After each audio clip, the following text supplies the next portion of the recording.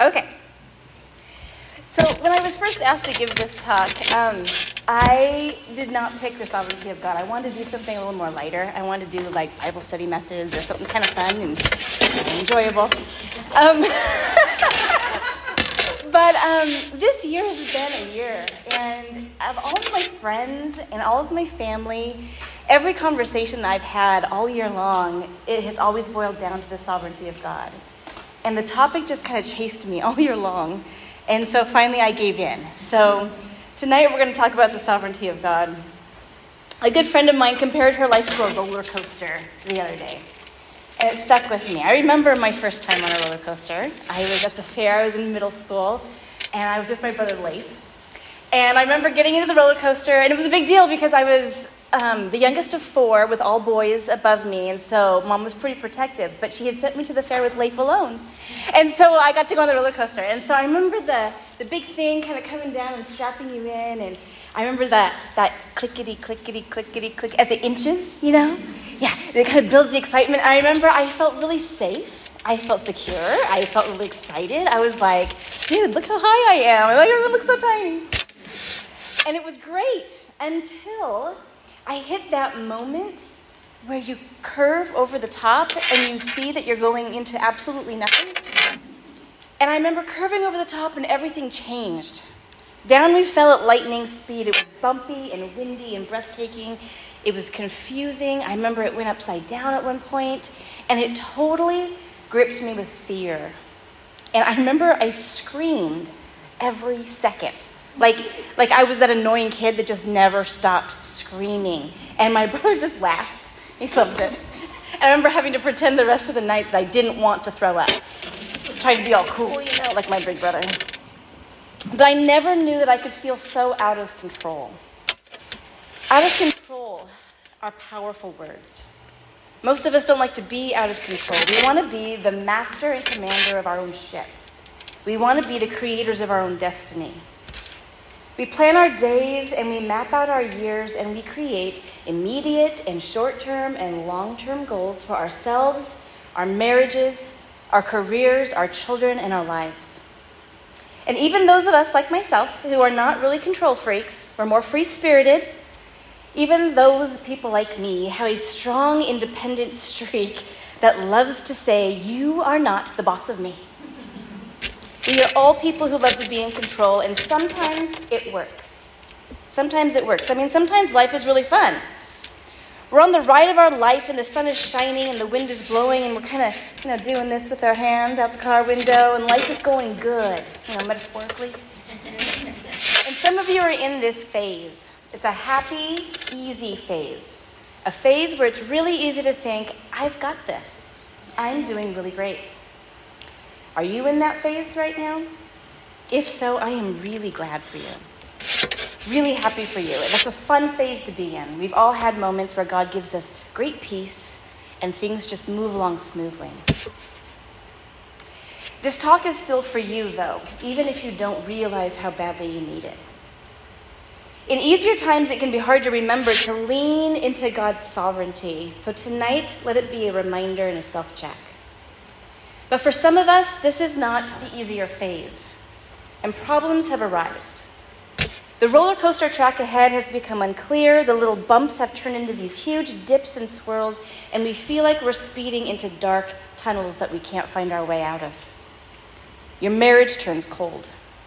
Your child screams they hate you. Your parents are passing away.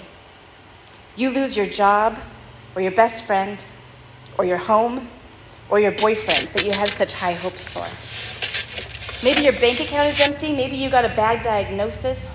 Maybe your faith just feels really dry and empty for the first time in your life, and it just shook you. So take a second right now and think, what is it that you're facing that feels out of control? Think about your life. What feels annoying or unfixable or unexpected? What is causing a struggle or doubt? What feels like it's falling apart? And I want you to keep that thing in mind as we go through the night. Difficulties in a fallen world are common. 1 Peter 4 says, don't be surprised when you're faced with various difficulties, but somehow we're still always surprised when we're faced with various difficulties. We think, what? Wait a minute. What's going on with about this? What's going on? Some of us just want the things to go away. We like to hide. We like to pretend like it's not happening. Slink away quietly, and we say, it's fine, it's fine, it's fine. But some of us are a little more bold, and we want to scream. We want to complain. We want to shake our fists in the air and say, we don't deserve this thing. When things feel out of control, it can be easy to grow resentful and bitter and lose hope. And various questions arise within our hearts. We ask, who caused this thing? Who can fix this thing? Who's really in charge here? Tonight we're going to begin to answer this question. When you talk about the sovereignty of God, it brings up all kinds of questions, and I'm not answering them all because I don't know them. But we're going to talk about finding hope and comfort in God's sovereignty because of who God is himself. So what is God's sovereignty? We should define that before we move on. I bought like 1 billion books. I read so many books this year. And I found about 1 million different definitions of God's sovereignty, and some of them were pages long, just the definition. So instead, we're going to turn to the Bible. Here are some of the verses I found on God's sovereignty. I am God, and there is no other. I am God, and there is none like me, declaring the end from the beginning, and from ancient times things not yet done, saying, my counsel shall stand, I will accomplish all my purpose. Whatever I please, I do, in heaven and on earth, in the seas and all the deeps. I work all things according to the counsel of my will. Wisdom and might belong to me. I change times and seasons. I remove kings and I set up kings. And the king's heart is a stream of water in my hand, says the Lord. I will turn it wherever I will. No wisdom, no understanding, no counsel can avail against me. No purpose of mine can be thwarted. I do according to my will among the hosts of heaven and among the inhabitants of the earth, and none can stay my hand or say to me, what have you done? There is none who can deliver from my hand. I work, and who can turn it back? I make poor, and I make rich. I bring low, and I exalt. As I have planned, so it shall be, and as I have purposed, so shall it stand. As I read those verses, to me, my definition for tonight is going to be, God is and he reigns. God is and he reigns. He reigns over his creation. He reigns over wars and peace, over kings and powers. He knows all the past and all the future, and he declares what will be. No one can stop him. No one can question him with any authority, and nobody can deny it. God is and he reigns. Biblical narratives show us some of his sovereignty. Baby Moses, he's floating in a basket down the river. He does not get eaten by a hippo. He gets found by a princess of Egypt. What are the odds? Why? Because God ordained the moving of the currents of the river to take him where he was supposed to be. Joseph is beaten and sold by his brothers into a life of hardship and eventually leadership. Why? Because God sovereignly planned his moving from slave to prisoner to leader for the purpose of salvation for an entire nation. Even Joseph acknowledges this and says, what you have meant for evil, God meant for good. And our best example is the cross. The followers of Jesus could not see the purpose when they were standing at the foot of the cross, watching him bleed and die. Imagine the fear that they must have felt. Think of the confusion of what was going on. And you and I, we know that same fear and confusion when we face unknown things in our lives, don't we? We have a taste of that. But Acts 2:23 clearly tells us that Jesus was delivered up according to the definite plans and foreknowledge of God. God was sovereign over the cross. It wasn't until Sunday morning that those disciples discovered that the cross was an essential part of God's good and sovereign plan on display. God was in control of his own son's death, and without that sovereignty, there would be no salvation for us. The most terrible event in human history led to the most glorious good, and that should bring us hope for whatever we are facing in our lives. All throughout Scripture, we see God controlling the tiniest details of the lives of individuals, as well as planning and shaping the future of entire nations. There's never been a moment when he's not been in control, not in human history and not in your personal history. God is, and he reigns over the story of your life. Psalm 139 declares, "In your book were written all the days that were ordained for me, when as yet there were not one of them." Every single day has been ordained. In Matthew, Jesus said that God the Father is sovereign over the death of every sparrow, even knowing the number of hairs on your head. If he directs the lives of tiny birds, how much more will he direct the children that he calls his own? If he cares about the hair on my head, how much more will he care about the things that are burdening my heart? We are God's workmanship, created in Christ Jesus for good works, which God prepared beforehand that we should walk in them. Your salvation and your good works are shaped by the sovereignty of God. Many are the plans in the mind of a man, but it is the purpose of the Lord that will stand. Your plans and your life choices are directed by the sovereignty of God. Every moment of joy, every time you have laughed, think about the last time you laughed so hard that it was, ugly. God was sovereign over that. Every time a friend has taken your hand and given you a hug, it has been from the loving hand of God, planned out from before you were born. Many friends hugged me tonight. Each one of them was a sweet gift from God. When someone says you're beautiful, when someone says you are not alone, hear the voice of God behind it, because he's sovereign over that moment.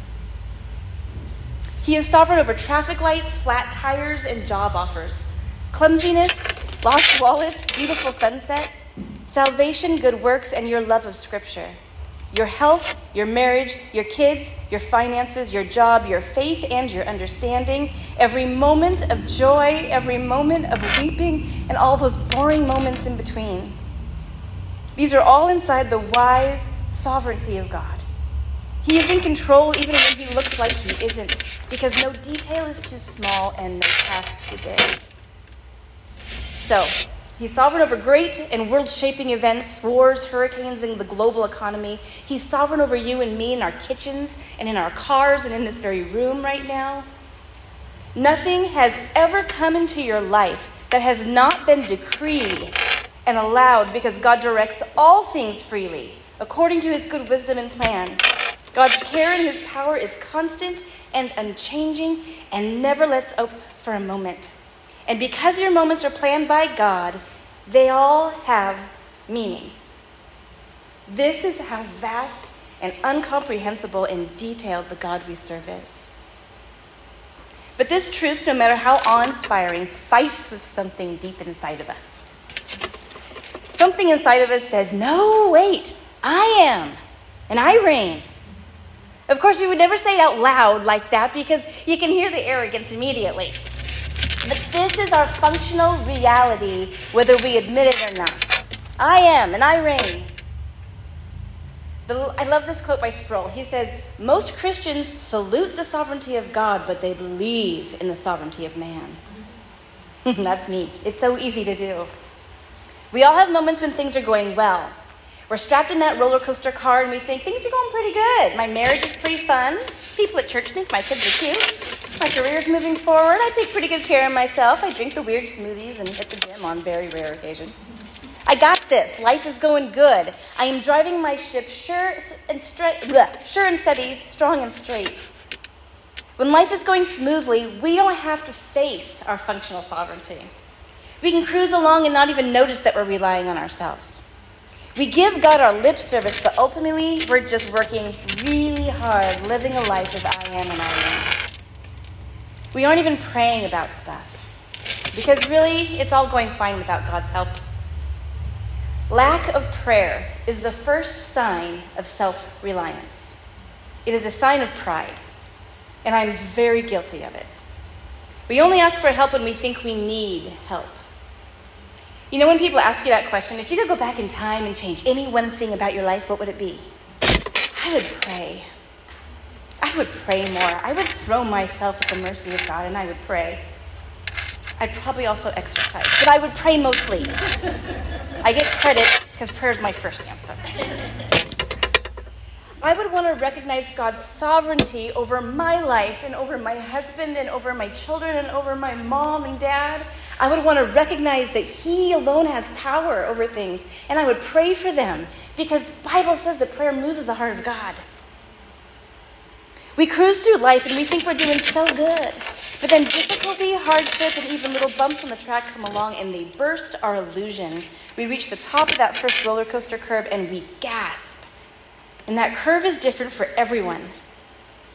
Maybe a parent needs to move in and require full-time care. Maybe your marriage suddenly takes a nosedive and the only thing you think of when your husband takes off his shirt is, great, more laundry. Maybe you wake up one day with excruciating pain and the doctors just stare at you blankly. They have no answers. So many people, I've had so many conversations with people this year, and it's so varied what everybody is facing with, and yet the hope is always the same. God is sovereign over these things. Maybe those around you, people you dearly love, begin to suffer, and you can't fix it. Maybe you're doubting your faith. Maybe you long for something more. Maybe you're filled with regrets, or whatever it is that came to mind earlier when I asked you. You find yourself thinking, wait, hold on. I was just handling this so well. I did all the right things. I followed the books. I listened to the sermons. I read a chapter in Proverbs every night. I ate the green stuff. I said the magic words. I respected my husband. I did the family devotions. I served in the nursery, and I go to home group. Where are the results that I was promised? Does anyone relate to that question? Where are the results I was promised? What is happening? What sin do I need to confess? Just tell me, and I will confess it. For those of you here tonight who need to hear it, I want to tell you this. God is not punishing you for some secret sin. Christ took all of our punishment at the cross. There is none left for you. If God wants you to confess something, He will bring it to mind very specifically. He will not give you this general feeling of condemnation and try to make you figure it out. He will tell you exactly what to confess so that you can enter into the rest. Not that you can walk around feeling extra condemned. He will convict you so that you confess, so you can find freedom. Don't go searching. Do not go digging for a secret sin.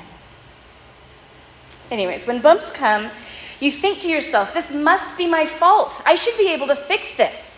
What did I do wrong? But let me tell you this, the very fact alone that we ask ourselves, what did I do wrong, shows us that we have ultimately been relying on ourselves the whole time. Paul Tripp says this, I'm tempted to give myself comfort by convincing myself that I am more control over people, places, and things than I actually have. We want to believe that if we eat the right things and do the right exercises, we can control our health. We buy into thinking that if we parent our children well, we can guarantee that they will adopt our values. We want to believe that if we budget well, invest wisely, and save carefully, we can assure a good financial future. We want to think that if we dedicate ourselves to a loving marriage, we can secure its health and permanence. These are all good things to do, but the assumption that doing them controls the outcome is just not true. Hardship has the power to burst our illusions of self-sovereignty. We say, I feel like I've lost control, but the reality is we never had control to begin with. Not really. It's so easy to go to the seminars and join the book clubs. The problem with all these great books is that very few of them point out our powerlessness to the extent that we should feel it. You don't usually finish one of these great books and say to yourself, I'm going to throw myself on the grace of God and pray continually for my children, my dating life, my marriage, my finances, my job, and my life. Usually we finish these great books and we write up a little list of things that we're going to do to implement what we've learned, and we feel so strong and useful and important, and we think, now everything will be okay. But it's not always okay. At least not our version of okay. No matter how hard we try. And don't get me wrong, we're important. We're very important. We should read the books and we should learn the things and we should apply them. I'm not saying that at all. What we do matters. It really matters. It matters to God and to the people around us and to ourselves. Trusting in God's sovereignty should never lead to a lack of obedience. But God has said that he is in control and that he has a wise and loving plan. And yet he invites us to join in with obedience and prayer. But he has never, ever asked us to run the show. I parent to the very best of my ability, and then I must trust what God sovereignly does in the lives of my children. I remain patient, and I have to trust God with my dating. I work to love and serve my husband, and then I have to trust God with my marriage. I try to stay healthy, and then I trust God with the results. All I can control, really, if anything, is just my obedience. I don't control the outcomes. The weight and the responsibility of the results are God's. Both good and bad actions make a difference, but they do not make the ultimate difference. When we feel like we are the main operating force in our lives and the lives of the people around us, we begin to take on more than we can handle, and we begin to put a heavy yoke and burden on our own shoulders that we were never meant to carry. And we begin to take credit for things, both good and bad. We take glory for the things that go well, sometimes subtly, and then we take blame for the things that go poorly. We add to our suffering. We add to our guilt. We add to our regret when we assume that we have a power that we never actually had. When we say everything I do matters, it's all up to me, we are effectively worshiping ourselves as sovereign, and we aren't.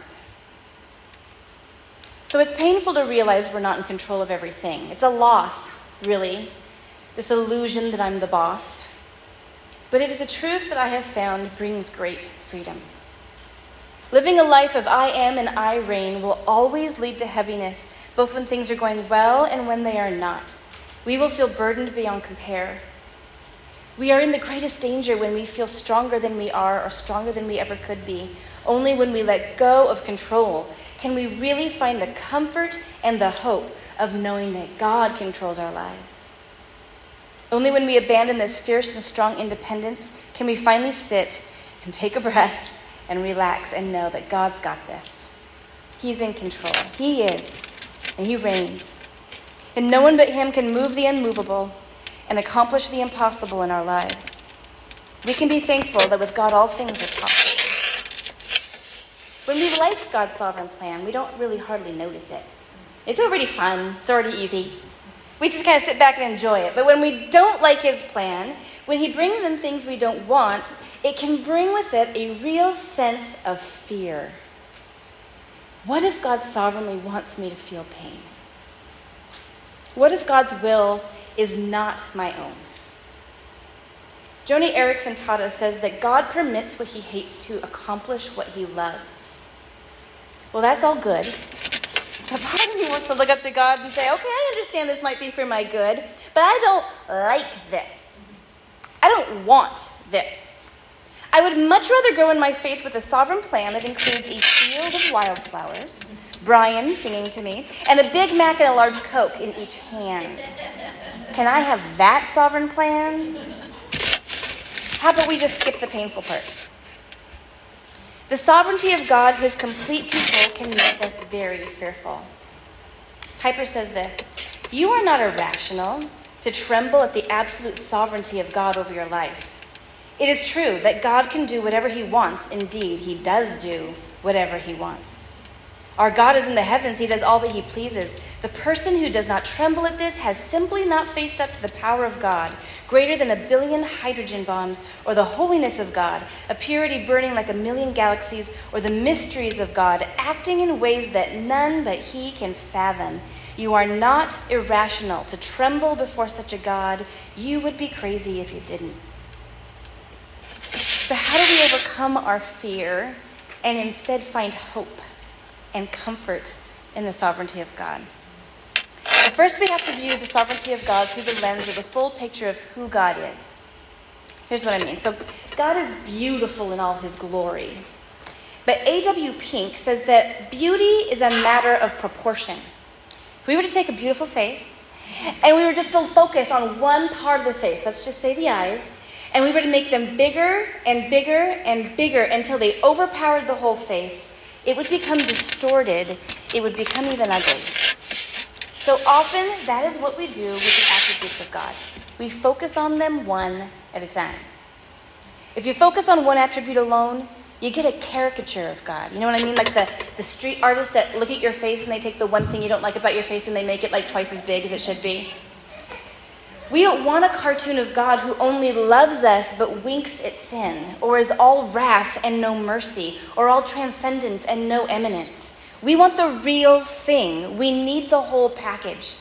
We want to look at a God that declares all these great things about himself. He gives us in Scripture a good, true, and clear picture of who he is, and that is the God we need to see. The attributes of God are like a beautiful work of art. You can't paint a picture of just one attribute and study it for very long before all the other attributes begin to sneak in. It's like watercolors. The red love and the navy wisdom kind of mix with the yellow holiness and the golden faithfulness and the pure green goodness of God. With watercolors, you can't keep the colors separated for very long. They bleed into each other, and that's what makes them beautiful. You just can't keep God's attributes separated for very long. Piper says, keep God's attributes in a living, dynamic relation to each other. Let each one have its emotional and intellectual effect on each of the others.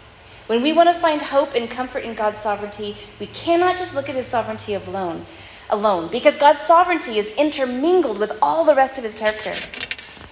If God were just simply sovereign, he would be terrifying. But he is not simply sovereign. He is far from simply sovereign. He is all the wonderful things he has declared himself to be, and all his attributes are commingled together to form a perfect, holy, and good God. So his sovereignty is wise. Nothing is a surprise. Nothing is haphazard. His sovereignty is merciful. He is gentle with the brokenhearted.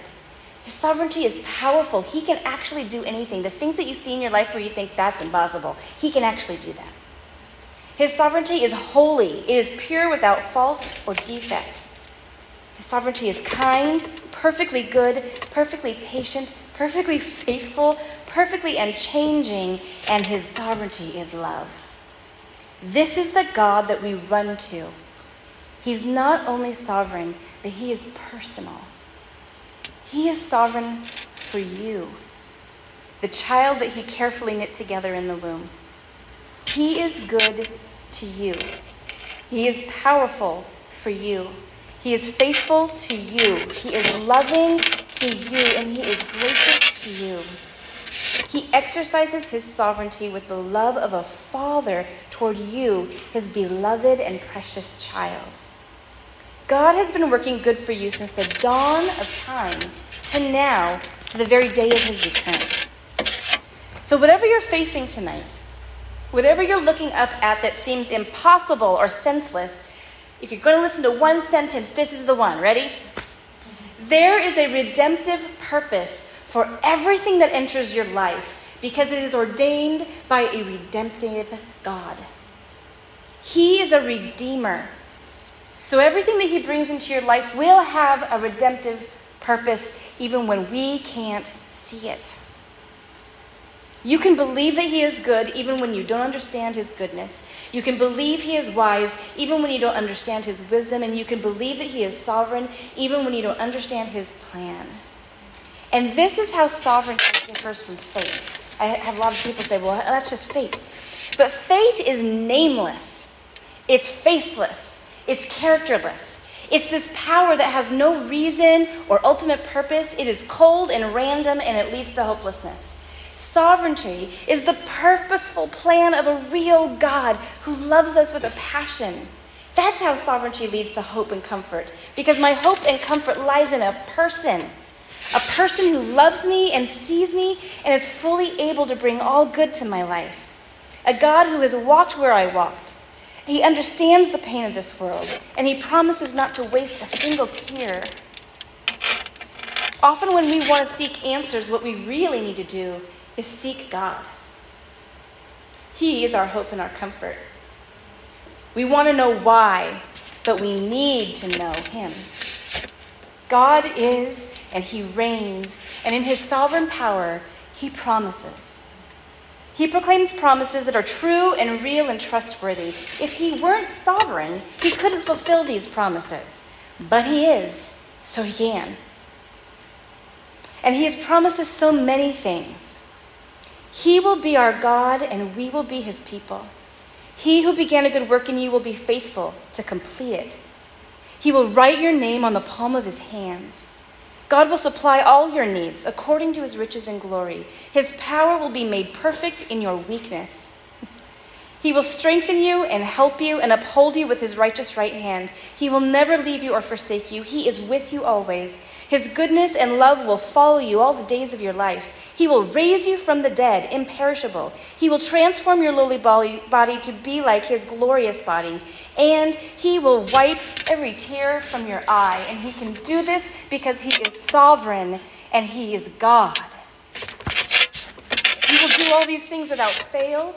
He will fulfill every promise because he is sovereign over everything. He can do all things and nobody can stop him. Amen. This is the foundation of our hope when we are faced with things we don't like. This is the source of our comfort. We know who our God is and what he has promised. He is and he reigns. God's sovereignty is a really good deal. I think I want to be in control, but he is more loving than me. He is more patient than me, more wise, more good, more just, and more holy than I am. Would I really want to be left to my own hands? Would I really want to trust my children to my limited power and wisdom? Do I want to trust my marriage to my limited kindness and patience? Can I work all things for good? Am I able whatsoever to finish what God has started? It's not foolish for us to trust God's sovereignty, knowing who he is and all he has promised to do. It would be foolish for us not to trust God's sovereignty. So no matter what phase you are in, an easy one or a bumpy one, ask yourself, am I trusting a sovereign God with the direction and the results of my life? Spurgeon says, the sovereignty of God is like a pillow upon which you lay your head. So whatever is happening in your life, whatever is making you feel out of control, like a roller coaster ride, whatever is in need of redirection or redeeming in your life, come and rest. Rest your head and rest your heart in the sovereignty of God. What better hands could we ever hope to lay our lives into? I'm going to close with Psalm 33. But I trust in you, O Lord. I say you are my God, and all my times are in your hand. God is, and he reigns. Thanks be to God.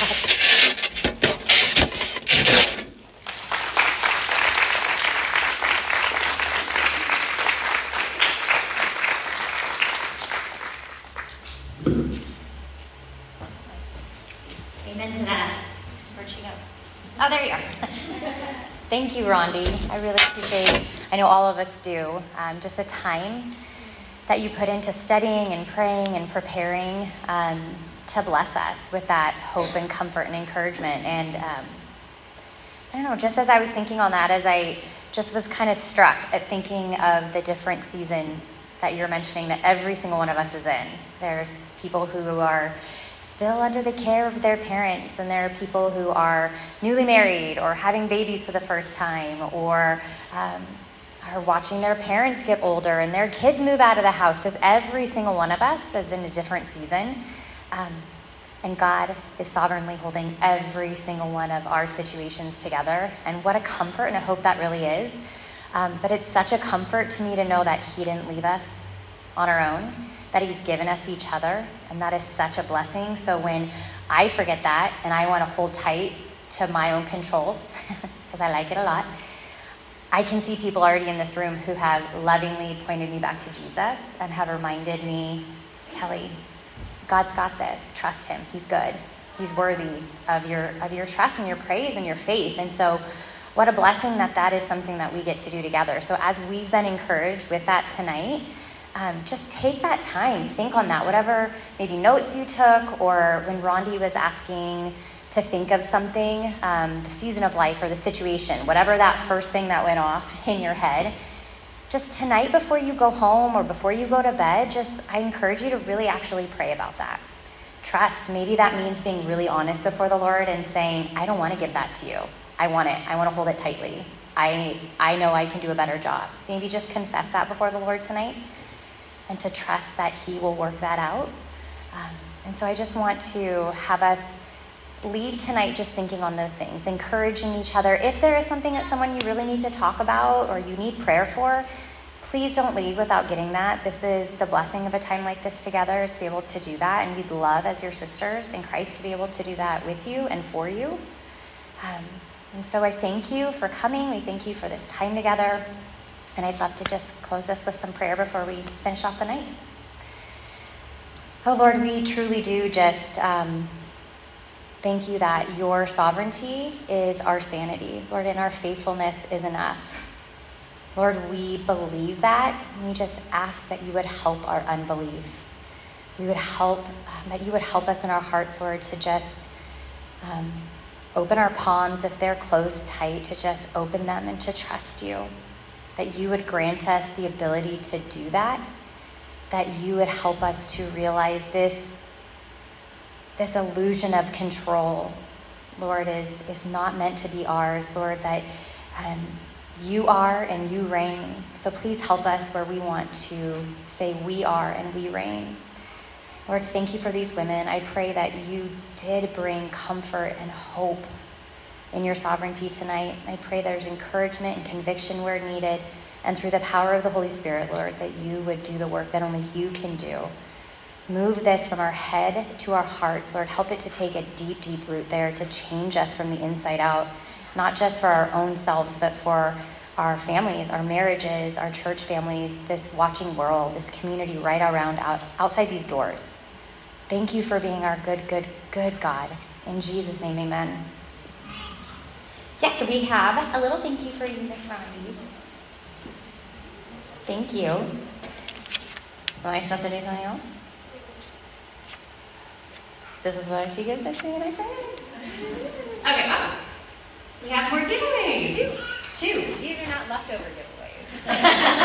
They're wrapped in a new bag and everything. Okay. Who's the last one? Amra. Hello. Yay. Okay. Okay, and one more. Gloria. All right. Okay. Thanks so much. Okay.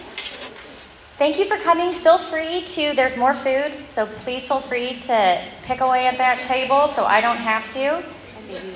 And if you do fill out those sheets this is of course not like automatically signing you up for anything. It's really just to have more of a conversation if you're willing to help us next year with these nights. Maybe just make sure you put it on that, the check-in table, leave that so that we have that. That's it. Goodbye.